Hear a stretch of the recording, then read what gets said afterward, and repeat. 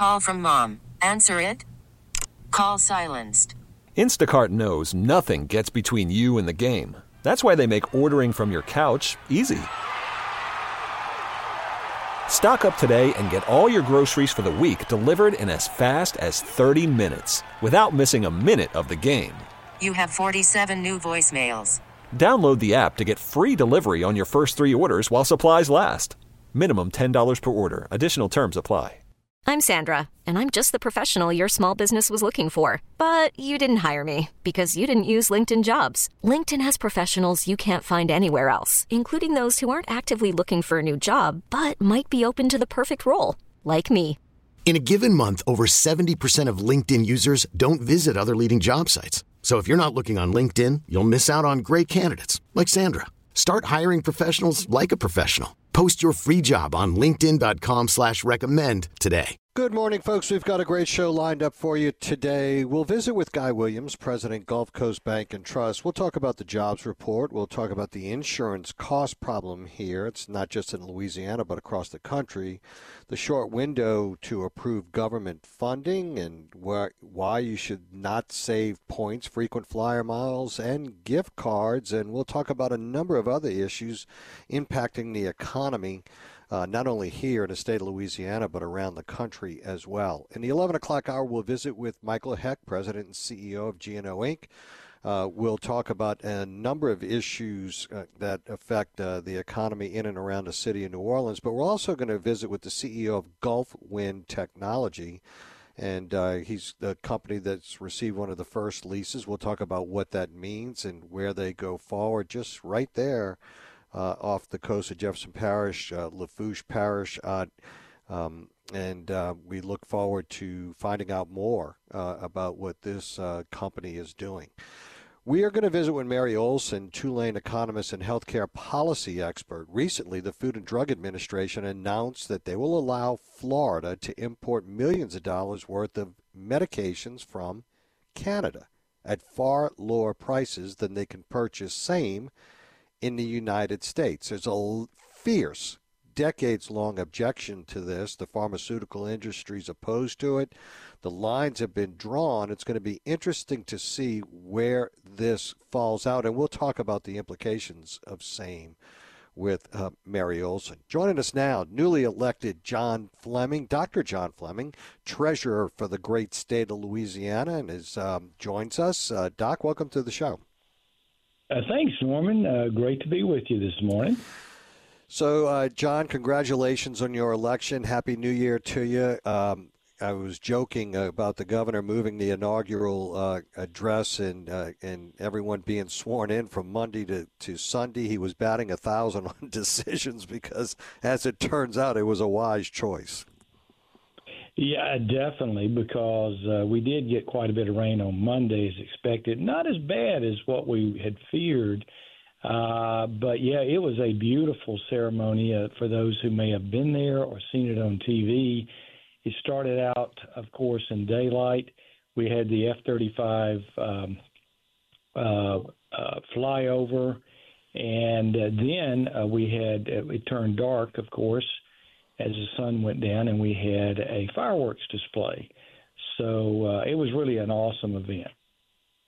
Absolutely. It was something that you don't typically see at an inauguration, fireworks, and it was really beautiful getting to see that over the river and watching the sunset in the west. It was really a nice touch, and as one of the commentators said, it was very cinematic, and I think that is an appropriate description of same. You come into office, there is roughly a couple of billion, if not $3 billion of fund balance surplus, however you want to refer to it. I know that your primary obligation is the steward of the finances of the state of Louisiana. What do you see as your biggest challenge coming in? Well, of course, the treasurer has no direct authority over the budget itself. That's purely the governor and the legislature. But, this state, as you well know, as everyone knows, has really in many senses been in a state of decline for years. Our infrastructure is in poor shape.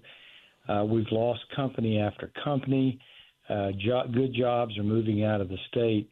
So I think for the state itself, the biggest challenge is how we bring companies, commerce, jobs back, and how we take down the barriers that are preventing those. We're losing population, which is very unique, not only in the country, but actually in the Southeast. Every state around us is growing population while we're losing it.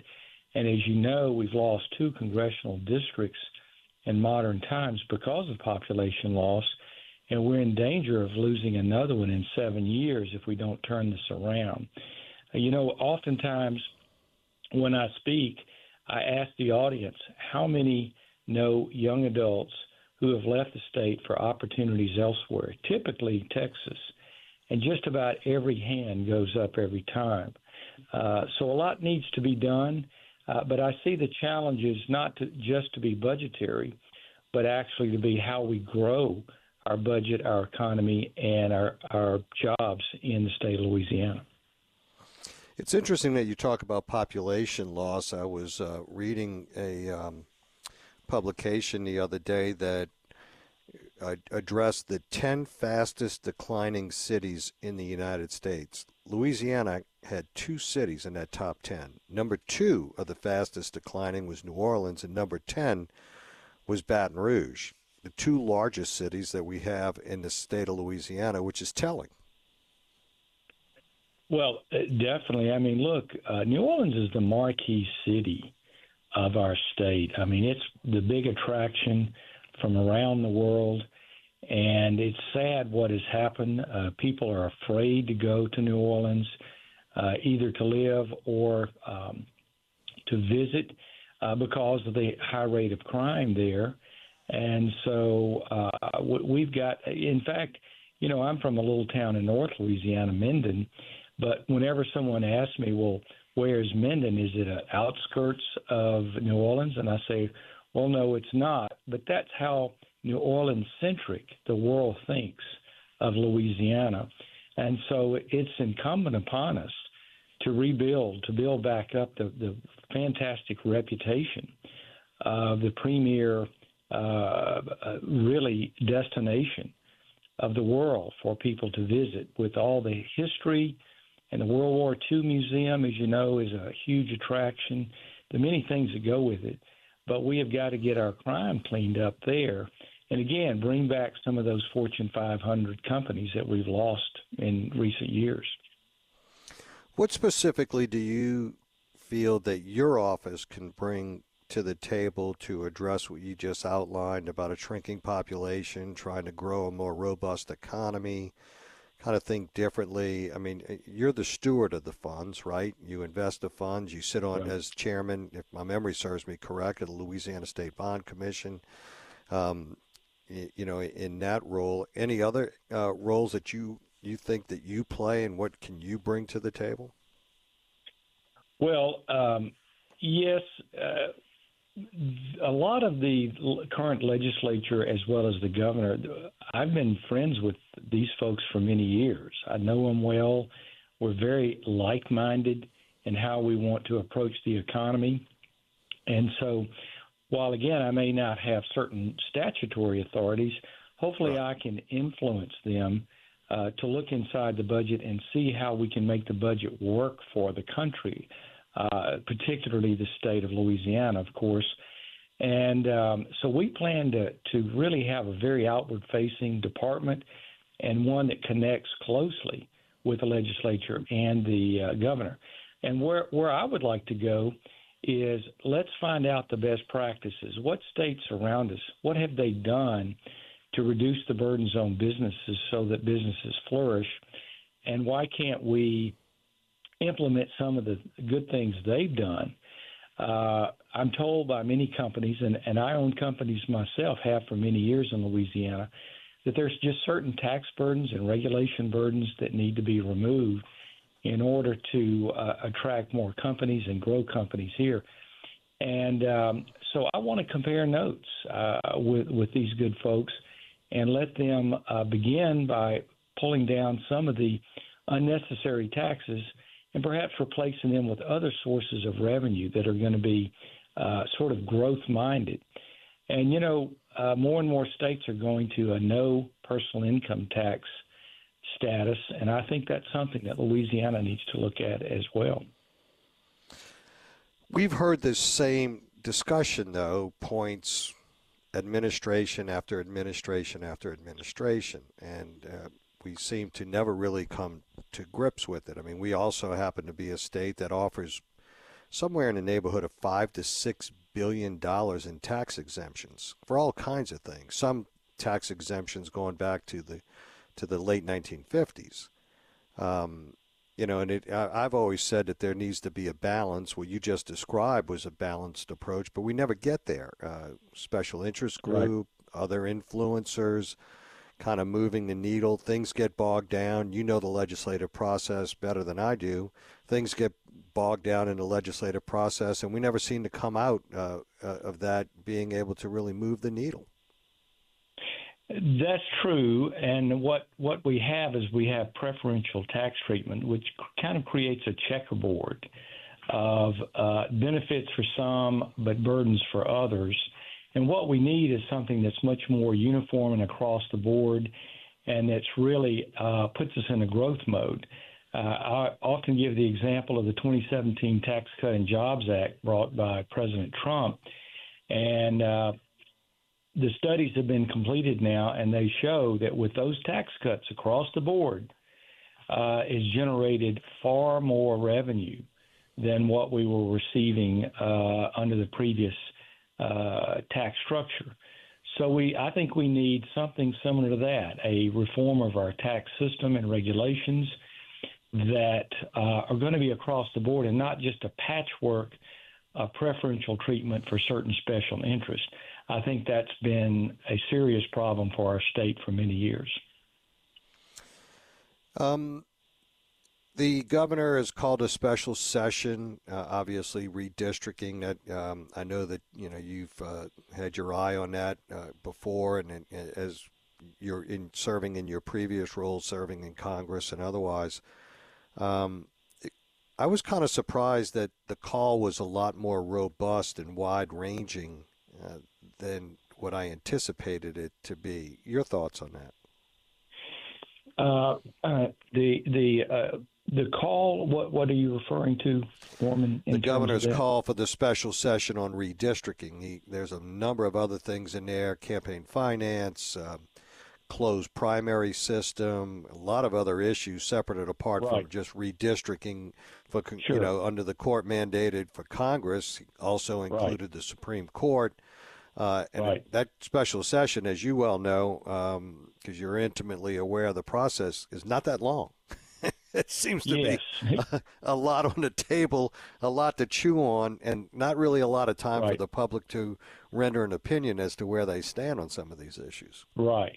Well, I think there are two things going on simultaneously, Norman. One is, as you know, the court mandate that we redo our map that really goes back to 2020 and 2021 based on a case that involved Alabama, demanding that there be more than one in their case, and that would apply to us too, minority majority congressional districts, and that has to be addressed immediately. Otherwise, we'll have a judge someplace who will actually draw the map for us. So that's an emergency that we've got to take care of. But number two is there are a lot of reforms that have stacked up in the opinion of many of us Republicans, conservative Republicans, during the previous administration that just never got through. And now we have the ability to push them through. So I think that we have two reasons to have a special session, and I would expect that this one will be extended. And if not extended, that we'll have another one very soon afterwards. So there's a lot that's going to happen, I would say, in my opinion, in the next 6 months when it comes to legislation that's going to be passed. Much of it has been bottled up, pent up for years that we desperately needed as a state, that you're going to be seeing coming through very rapidly. But again, just to reiterate, we've got to fix our map. We've got to somehow meet the expectations and requirements of the Supreme Court, who's weighed in on this very important issue. Yeah. What types of reforms would you be referring to? Well, economic reforms. I think the two biggest problems facing the state right now is the loss of commerce, which has resulted in the loss of jobs, which has resulted in the loss of population. I think that's job one, but close to it and maybe at the same level is fighting crime. We need to get the murder rates and the theft rates and the carjackings and all of that stuff down to a level that it once was, that was that the public felt reasonably safe. But right now, particularly in our major cities like New Orleans and Shreveport and Baton Rouge, people oftentimes don't feel safe, and they're ready to leave, pack up, and go someplace else where they do feel safe. So those are our two areas of course, major reform that we need. There's some issues with education. I won't. Can I ask you Can I ask you a question on that? Do you think there's the appetite in the legislature to appropriate the dollars necessary to do so? You know, I served 40 years in law enforcement, and it's easy to talk about criminal justice reform and, you know, or if you want, have truth in sentencing, longer sentences, whatever. But flip side is you got to fund it, you got to finance it, you got to build more jail space, you got to build more appropriate type of jail space, and then you got to man it. And in today's climate, that's really, really difficult. In fact, the Police Executive Research Forum just released a study that all of these enhancements going up to $75,000 signing bonuses, increased salaries, some as high as six-figure salaries for starting officers, hasn't really moved the needle in hiring people. So I mean, you know, philosophically, I'm aligned with you, but I just don't. I'm not hearing much as to how we're going to operationally carry this out, and how do we get to a successful conclusion. Right.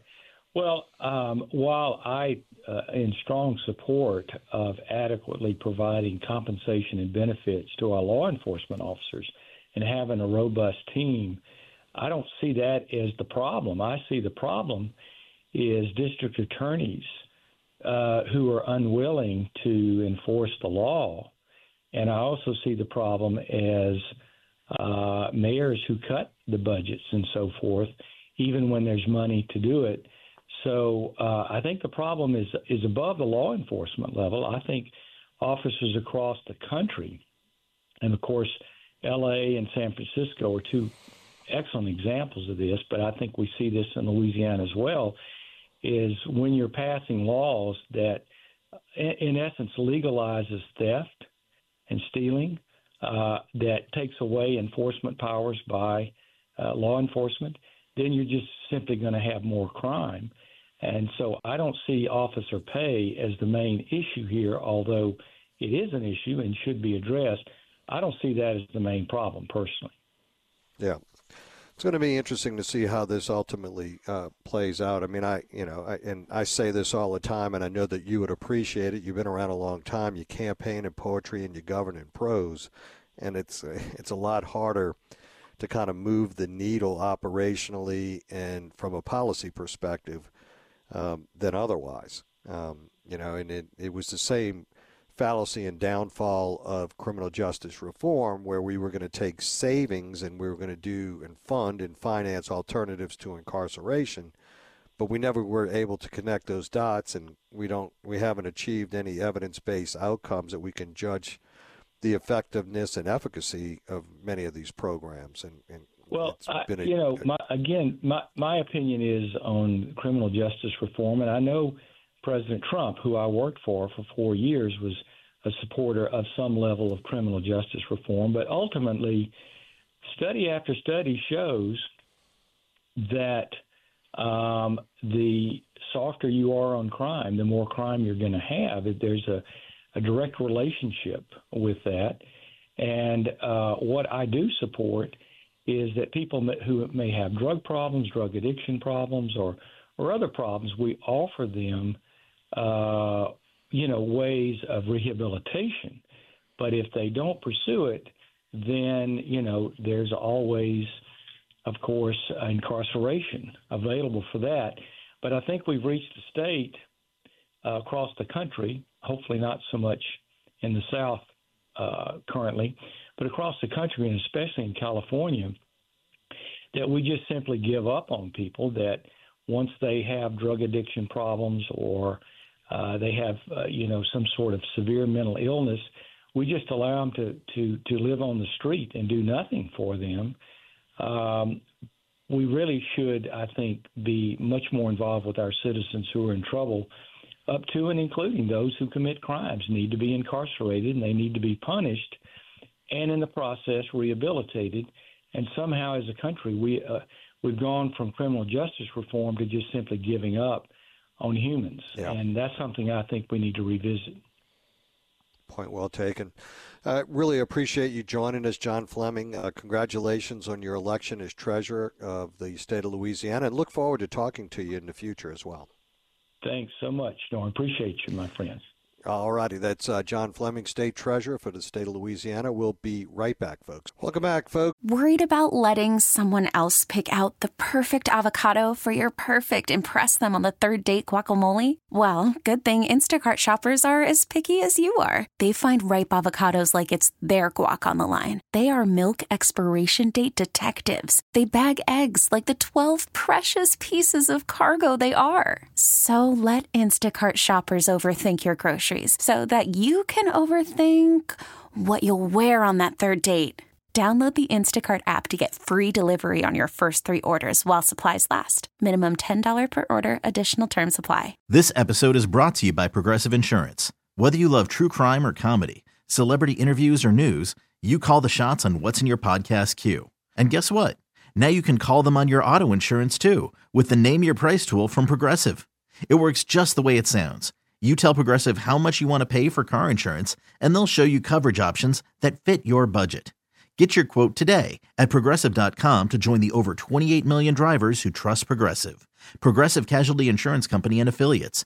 Price and coverage match limited by state law. Hiring for your small business? If you're not looking for professionals on LinkedIn, you're looking in the wrong place. That's like looking for your car keys in a fish tank.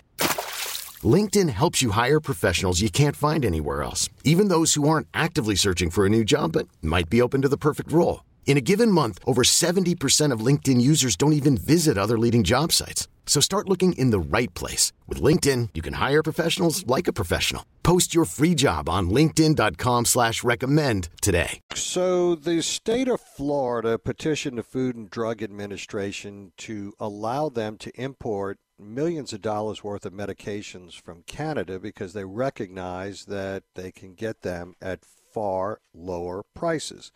And it seems as though they have the public support. A 2019 poll by the Kaiser Family Foundation, a nonprofit health research group, found that 80% of respondents favored importation from licensed Canadian pharmacies. The FDA has really kind of resisted this on many fronts, and Florida was able to achieve it only as a result of the court saying that they had to approve this application because they had delayed for far too long. The real question is there the capacity in Canada to really supply the United States? The state of Florida is a little bit more than half the size of the entire country of Canada. Here to talk to us about all of these issues, Mary Olson, Tulane economist and healthcare policy expert. Mary, welcome to the show. Hi, thanks for having me. This obviously is a very popular issue amongst folks. I know many anecdotal stories of patients who could buy drugs from Canada for about 25% of the cost of what it would be here in the United States, especially those drugs that are not on someone's pharmacy list or approved list of medications with their insurance companies or otherwise. Where does this go from here? It seems as though Florida breaks the glass ceiling, and a number of other states are lined up behind them. You are correct that it's certainly a popular idea with patients who are kind of frustrated with high drug prices and the increases we've seen over time, and kind of a lack of ability of policy to try to curb that. And so the prospect of getting cheap drugs from Canada has overwhelming support.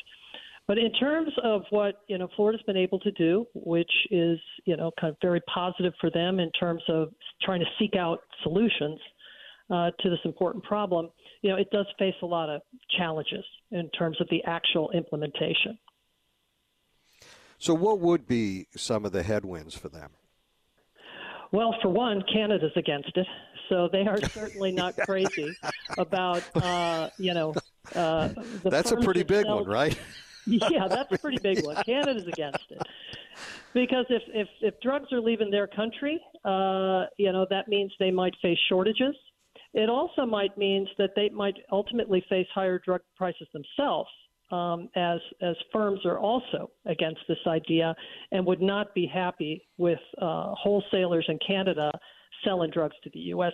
at much cheaper prices than what they could get if they sold them in the U.S. directly.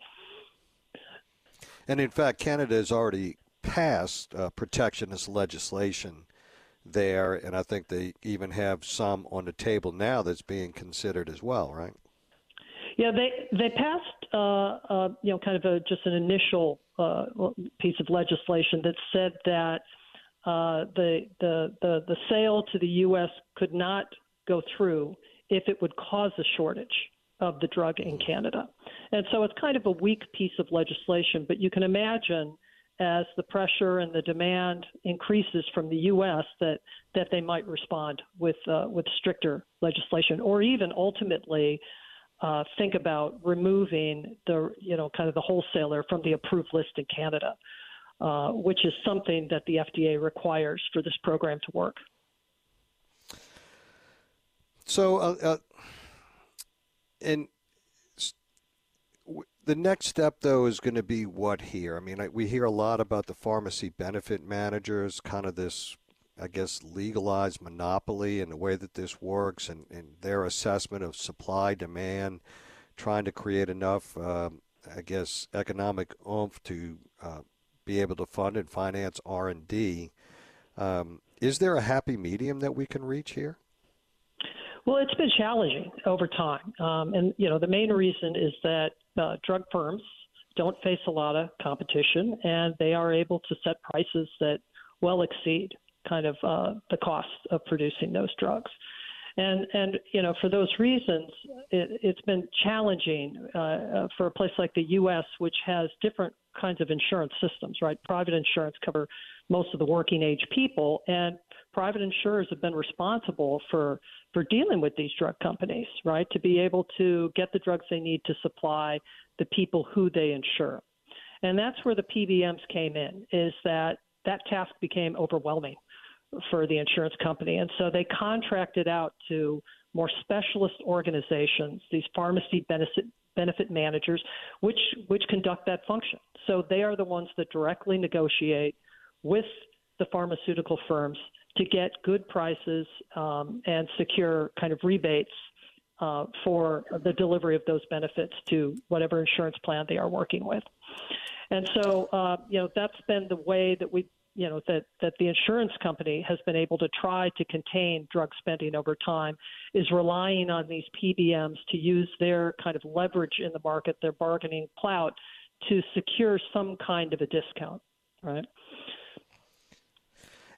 But hasn't that really contributed to the frustration, because that brings about a situation where you have a very dynamic formulary, right? So it behooves the insurance company to go with the drug, which is the one that they can get that the PBMs can get the best deal on, and put that on their formulary. People get acclimated to that other medication, and they find that every year their medications are changing.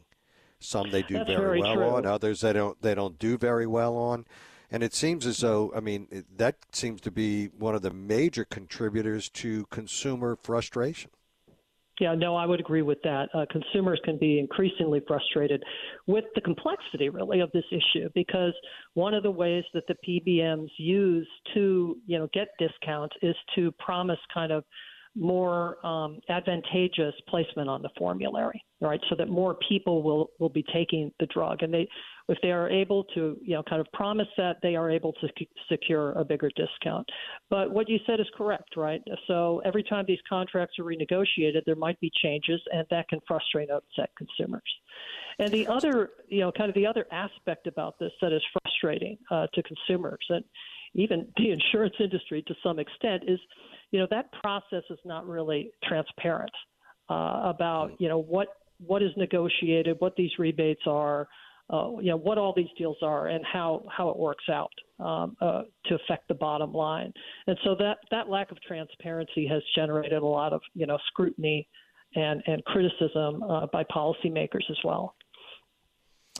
I have really started to see more direct marketing from the producers, the drug manufacturers themselves, to the consumers.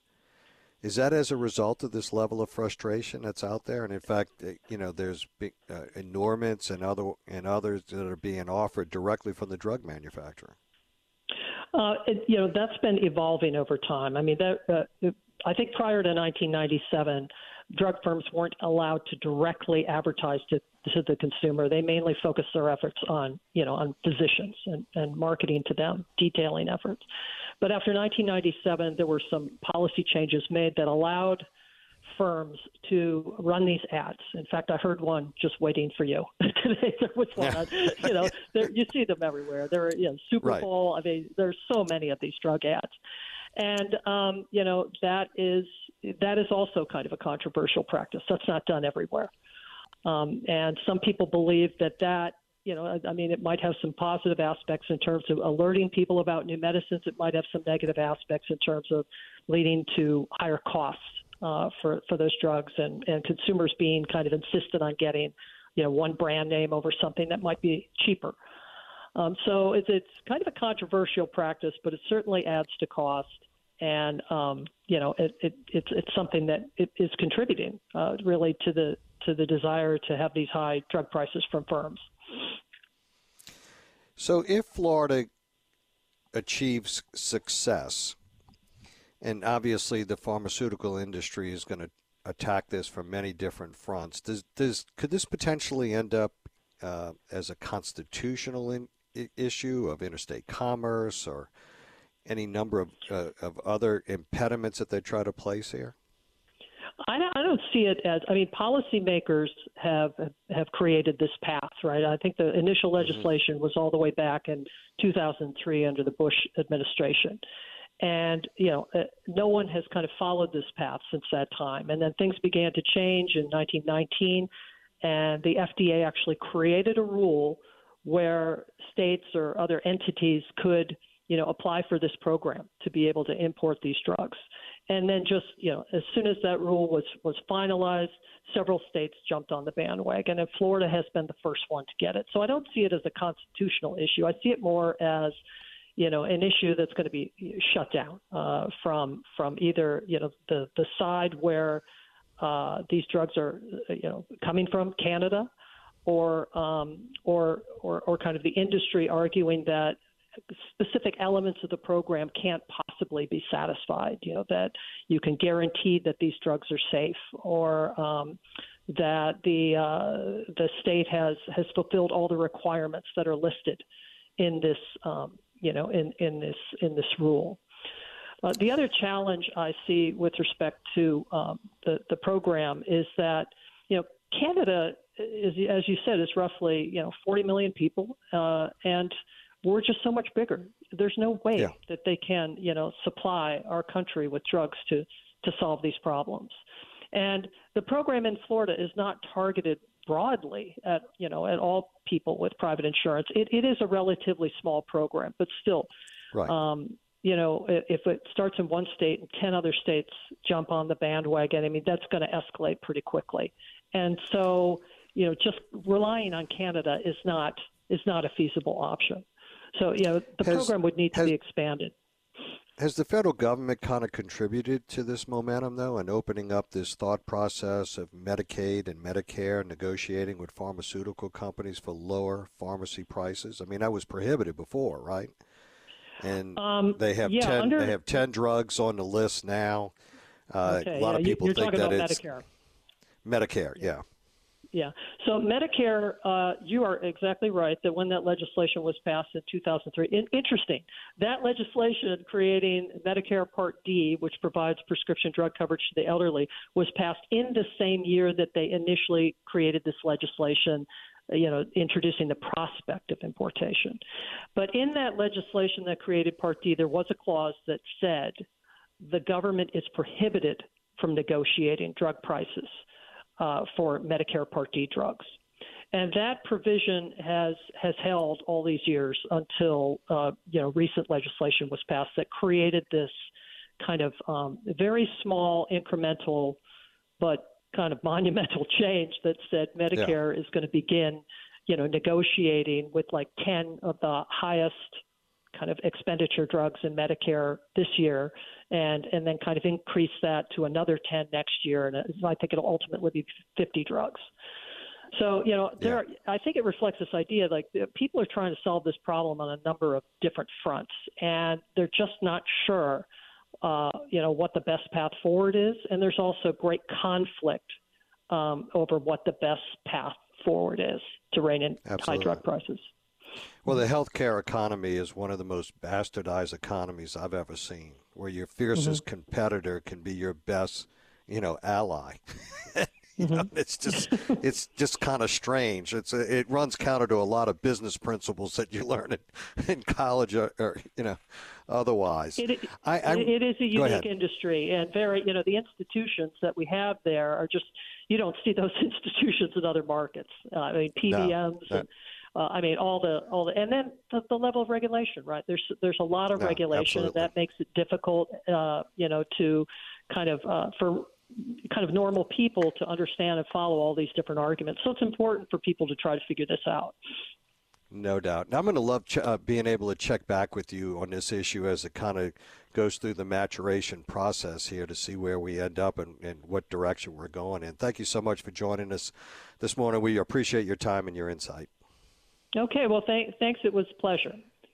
Thank you. Mary Olson, Tulane economist and healthcare policy expert. We'll be right back, folks. Stay with us. You could spend the weekend doing the same old whatever, or you could conquer the weekend in the all-new Hyundai Santa Fe. Visit HyundaiUSA.com for more details. Hyundai, there's joy in every journey. T-Mobile has invested billions to light up America's largest 5G network, from big cities to small towns, including right here in yours. And great coverage is just the beginning. Right now, families and small businesses can save up to 20% versus AT&T and Verizon when they switch. Visit your local T-Mobile store today.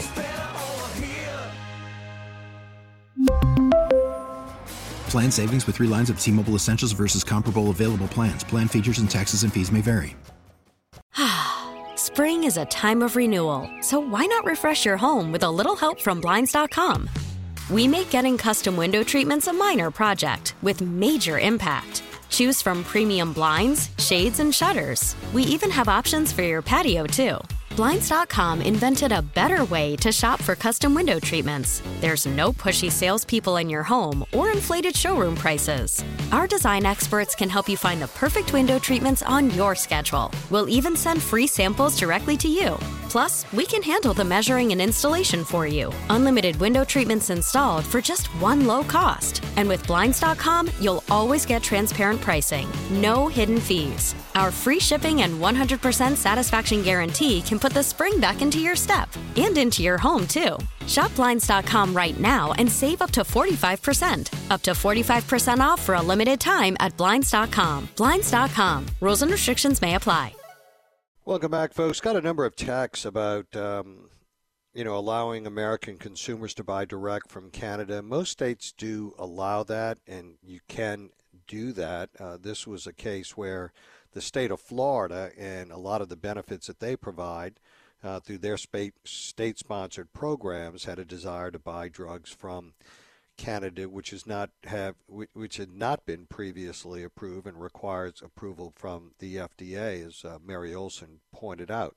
It's going to be interesting to see where this goes, because this kind of runs a little bit contrary to a lot of what's happening with the pharmacy benefit managers and the setting of prices, the negotiation of discounts and rebates and all of this other stuff. Canada seems to have figured out a way to buy these drugs at much lower prices than we pay for in the United States. I'm familiar with someone with a particular drug that they're taking, 90-day supply costing roughly $2,200 here in the United States. In Canada, $345.